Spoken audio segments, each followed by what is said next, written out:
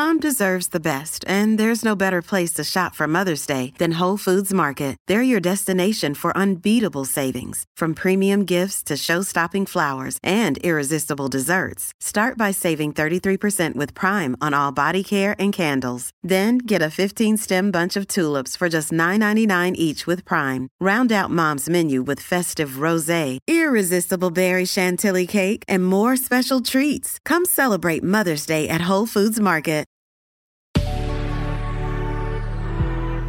Good risings. I'm Marie Burns-Holzer, and this is Spoonful of Spirituality. Today marks the first day of the American National Hispanic Heritage Month, a month created to acknowledge the contributions of the Latin American and Hispanic peoples to American and Western culture. But let's define some terms first. Hispanic refers to Spain and other Spanish-speaking countries like Mexico, Argentina, and Cuba. Latin, Latino, or Latinx all refer to people from so-called Latin American countries. I say so-called because these countries are only considered Latin because they were colonized by the countries who spoke Romance or Latin-based languages, like Spain and France. So Brazil, even though it's a so-called Latin American country, isn't technically a Hispanic country because they speak Portuguese, not Spanish.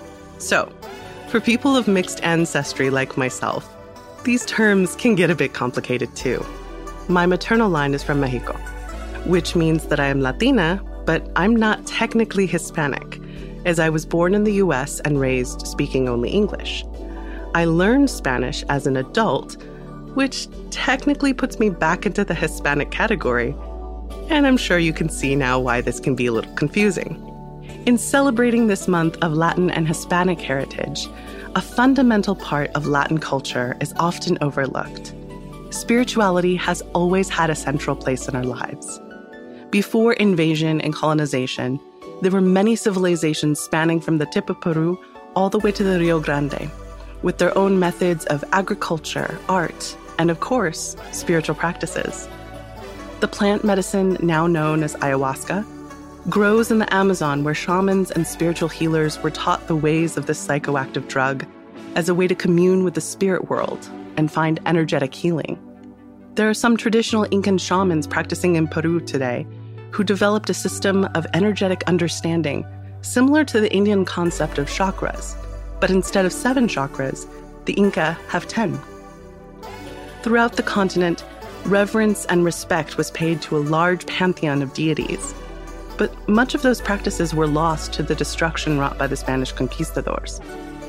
These devout Catholics were deeply offended by Mesoamerican practices in their own homelands and destroyed many places of worship, as well as outright murdering the people who kept the practices alive in their communities.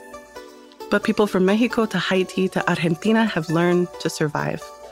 Resilience is at the heart of the Latinx people, but we were forever changed by colonization. For example, Catholicism has taken root at the center of Hispanic culture. Much in the same way that there are Jews who are not religious but identify as Jewish culturally, I would dare say that most of the Hispanic world is culturally Catholic in the same way. It permeates so many of our cultural touchstones that it's hard to separate Catholicism from so many Hispanic cultures. But even in the acceptance of Catholicism, every region has made it their own.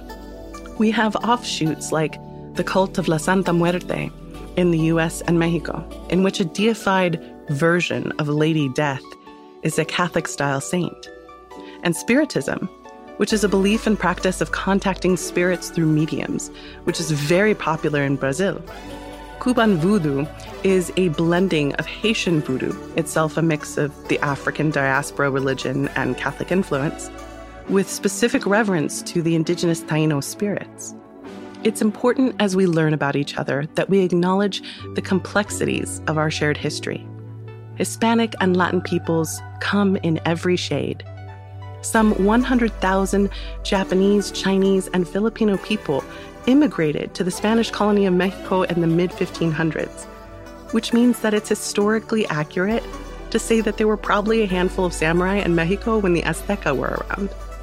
Enslaved Africans were brought by the English, Spanish, and Portuguese to South America and were blended into Latin American societies. We are Black and brown and light-skinned. Our Spanish sounds different from our neighbors, and few of us know the old languages, though the new generation is trying to bring them back. We are Muslim and Catholic and Jewish and Buddhist and brujos and curanderas. Hispanic and Latin people are not a monolith, and our art, our history, our spirits have contributed so much to the world. I hope you take some time this month to see how your life has been moved by the Hispanic and Latin world. Celebrate not just our contributions and our spirit, but our people with us. We've survived a lot to be here.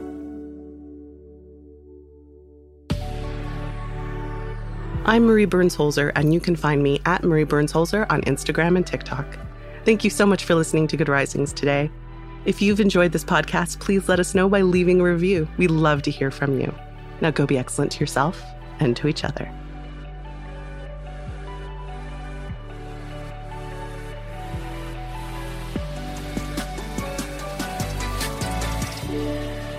Good Risings is presented by Cavalry Audio.